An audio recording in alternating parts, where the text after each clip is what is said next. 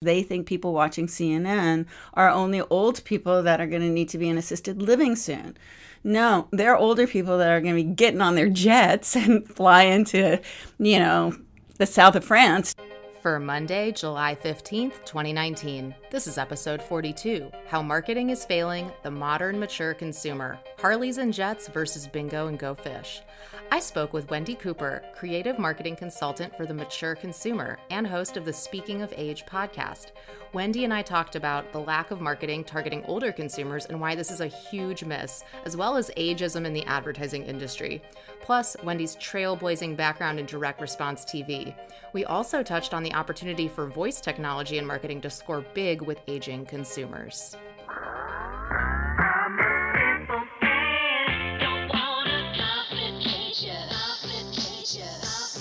Welcome to the Beetle Moment Marketing Podcast, a short weekly exploration of marketing, technology, and career.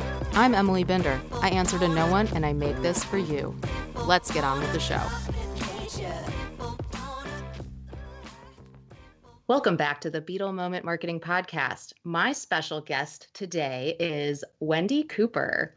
Wendy is a creative marketing consultant for the mature consumer. She's host of the Wendy Cooper Show, Speaking of Age podcast, conversations with remarkable people over 50. And Wendy is an entrepreneur. She's the owner of Easy Go Pro. Go time just got easier. I'm a big fan. Wendy has been a direct-to-consumer consultant for over 20 years. She is an absolute delight and wealth of knowledge about all things marketing, branding, DTC, TV, and aging. So welcome, Wendy. Hey, Emily. Thanks for having me. You're so welcome. I love talking about podcasting with you. You and I met on the Beancast a couple of years ago, I think it was. And I've always thought you were just such a delight on that show. And it's always good to talk to you. And now I think that you're such a delight on that show. It's funny, we're both fans I was on the Beancast last week. And I'm going, yeah, I hope Emily's listening. Of course, I always listen to your shows and your podcast too. It's like the interviews are so fascinating. Thank you. You're welcome. So we're here today to talk about aging and marketing. And Wendy, what do you see as the number one problem reaching people over 50 on their terms when it comes to marketing? I think what's happened is that ageism is such a big thing in our society now because of the longer lifespans that we have, and agencies are filling their seats with younger people. So when that's happening, a 27-year-old or a 32-year-old, they can't really write copy or relate or do creative for someone who is 55, 60, 65 years old. They have a tendency to think of us as people who have gray hair sitting around a bingo table at the local rec center, when in fact we are traveling, drinking fine wine, and looking and driving Harleys, basically, right? Yeah. So I think the disconnect is that agencies in marketing, they're relying on their younger employees, their digital natives, whatever it might be, who cannot relate to a 55-year-old person who is still thriving and very vibrant. So they're not speaking to them the way that we want and need to be spoken to in marketing and advertising. That makes total sense. I mean, in 2017, 63% of workers in advertising, PR, and related services were under 45. That's according to the Bureau of Labor Statistics. That skews young. Yeah, Ad Age is always writing articles about it, and that's very young. You can imagine someone coming in or a brand coming in and saying, okay, this is our target market, as opposed to the safe 18 to 49 demographic. Basically a rinse and repeat, just target 18 to 49. That's not going to get you anywhere if you're looking to target the older, more mature consumer. And the mature consumer isn't someone who, there's a lot of lines to be drawn, right? So if we're looking at aging and we're looking at assisted living or places like this, which is what we'll talk about in a little bit for voice, where voice comes in a different and more unique way and a very helpful way in healthcare, right? But to people who are driving, I hate to use the example again, but driving their brand new Mercedes and they're saying Mercedes, text Emily kind of thing, or Siri, or I don't want to say the A word because mine won't go on. Right. So it's a whole different mindset. So if a brand is coming into an agency and the agency is basically assigning this group of young people to that product that the brand is wanting to target, the over 55 market, they're going to do it incorrectly. You know, they're just going to do it incorrectly. So that's where I come in as far as being a consultant for the mature audience, because honestly, Emily, I've been in direct response for 25 years.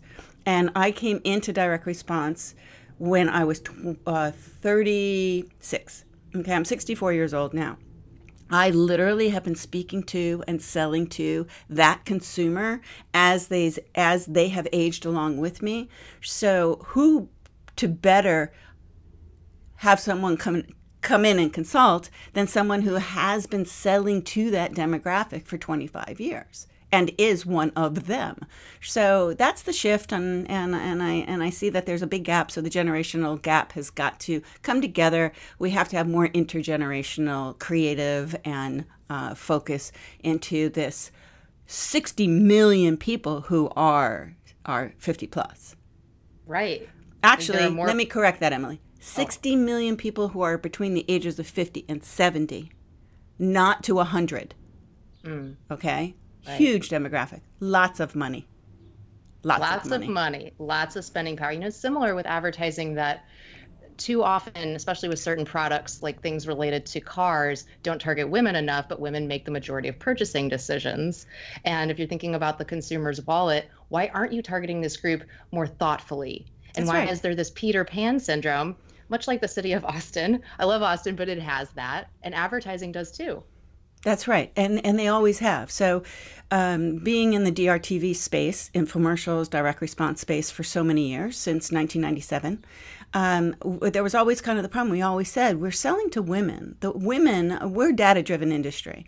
I want to let everybody know that it's not just because of the digital age that we are data-driven and we understand the consumer mindset and where they're buying and purchasing and what they're purchasing, what average orders are and what CPCs. You know, our acronyms have been around for forever, before there was website buying. So we understand the consumer like that. And the idea is that it's always been women who have been purchasing from television. Always have been women purchasing from television. It's more women who go into the retail store that purchase also. So why aren't we speaking to them that way? Right? Why aren't we really honing in? I used to say back in the day, I would say, I'm going to use Nutrisystems for an example, where, because I also did the creative and the production and the positioning and the media buying and all of that stuff. I would say, why aren't we doing a commercial that is focused towards men of this age, women of this age, you know, people who are more obese? Because it's so easy to go in and produce book a studio and cast it and produce it so that now they do it now. They have a men's target market, right? They have a women's. But, 15 years ago, why wouldn't we be doing that? Because now you can run that advertising. So let's say this is really before digital and doing programmatic and doing all of that, but we can select the stations on television where we run that commercial that are more male focused and the demographic that we want to hit, female focused. It was just such an intelligent way to go about your media strategy, and then it took a few years. And I think what happened was it took time for the digital thing to really, for them to understand that, well, I think it actually took programmatic. Where you could just go on there and say, target this audience and blah, blah, blah with this commercial or this ad or whatever. But anyway, that's how it really, I think that's how it really should be done. And that's really what probably they're doing more so today. But Emily, they're not targeting. The only place when you go on CNN, when you watch CNN, primetime CNN, depends ads for adults, right? The Viagra ads, the Botox for men, the Botox for women, everything, because they think people watching CNN are only old people that are going to need to be in assisted living soon.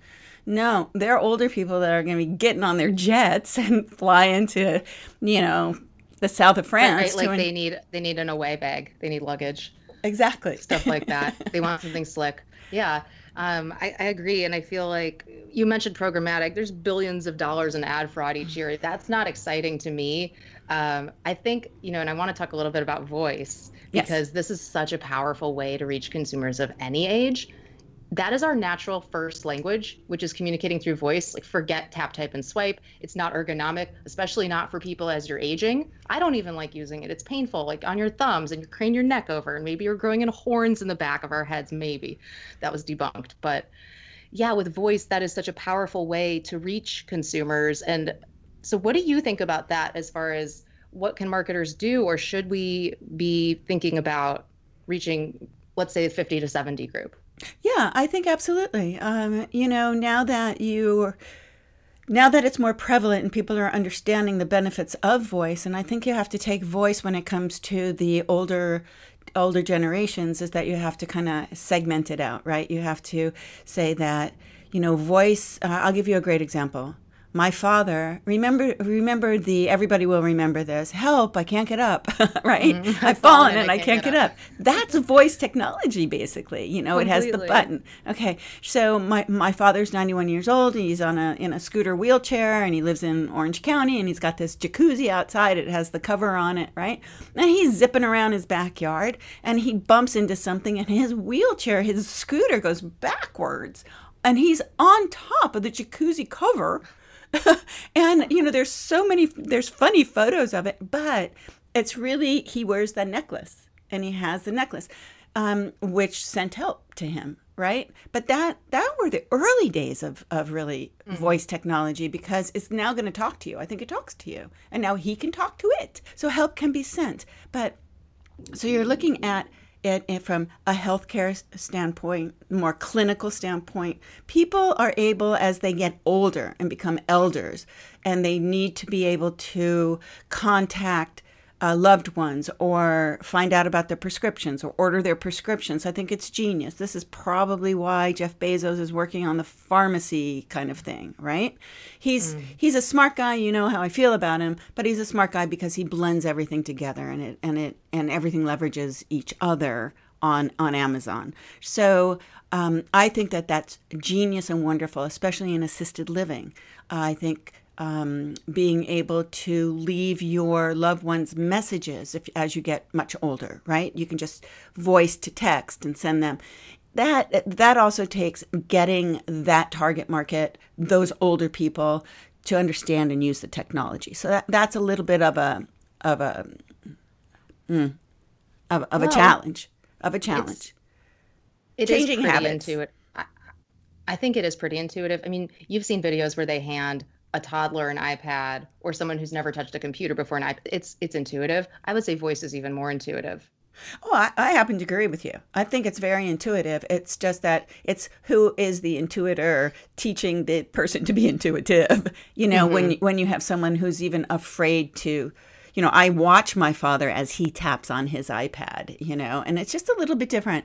But let's forget about them. Let's look at the real target market, which is the 50 to 70-year-olds, who are thriving, right? Who, I've talked to you in the past. I have wanted to start to do my 60-something Alexa voice flash briefings, right? So I think that's where it's at, really, is. And I don't think anybody is doing that, right? They're not giving tips of the day for people who are over 50 or over 60, and bringing things to light through voice. Now, my other thing is that, let's say I do that. How do I get that message out to people? This is marketing of my own voice first flash briefing. So how do I really get that message out to people, make them feel comfortable, let them know that I am there every day for them? That's the challenge, because people aren't really jumping into voice first on a ubiquitous kind of, in a ubiquitous way. Sure, that is the challenge. I mean, that's what I do, which is, not only are we building voice skills and flash briefings and Google Actions and capsules, but how do we make sure that people are using them? And it is early days. So you have to draw attention to it on other platforms, and you have to optimize discoverability. And that's the best you can do. Discoverability isn't great right now. It's just not, but it will get there. I think the first person, and I'd like to hope that it's us, because I come from the television side, right? Or the content creation side, that as soon as you're able to create content, even a television ad, I was the first person that took an 800 number out of a television commercial and put in a URL to just drive people to the URL. I'm not going to say when I did that because it was so long ago and everybody was in an uproar that there was no 800 number in the commercial. So, but if, let's say I was to run a commercial for my 60-something Alexa, if I had that investment and I had that money to run that commercial, believe me, that would be the tipping point.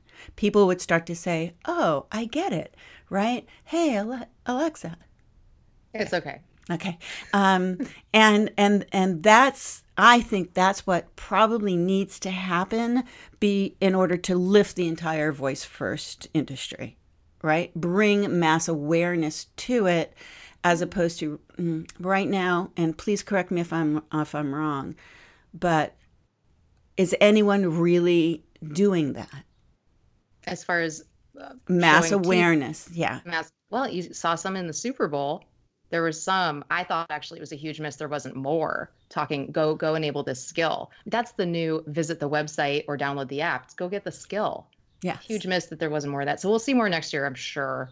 Yeah. But we have to wrap at that point. So always love talking with you so much. You're just a wealth of knowledge and passion.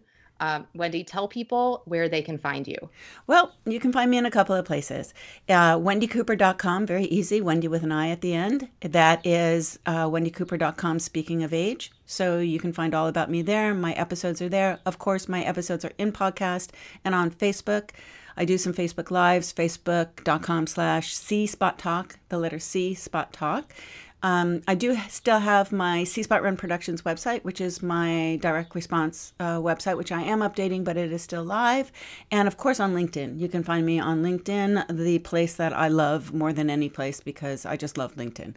So that's pretty much where you can find me. And you can find me on YouTube. I have every show I've ever done in the past 9 years anywhere on YouTube. And so people should search YouTube for Wendy Cooper, and that's Wendy with an I. Yeah. Perfect. Yeah. Thank you so much, Wendy. It was great talking with you. Thank you, Emily. Hey, do you have an Amazon Echo device? Then you have to take advantage of Flash Briefing, the short daily news offering on Alexa. It's free and easy to set up. You can catch my daily briefing, the Voice Marketing Flash Briefing Daily Beetle Moment, by going to bit.ly/BeetleFlash. That's bit.ly/BEETLE Flash, all lowercase. Or just search Amazon or your Alexa app for Beetle Moment Voice Marketing. My goal with this flash briefing is to fracture Alexa's rubric. Come check it out. Brought to you by our friends at Pippa. Pippa is the simplest, smartest way to share your podcast. Visit beetlemoment.com/PIPPA to get a $25 Amazon gift card when you sign up. And we thank Pippa very much for their support of the show. For more about the show or to consult with me, visit beetlemoment.com. Tweet me at Emily Binder. I'd love to hear from you. Thank you again for listening. I'll see you next week.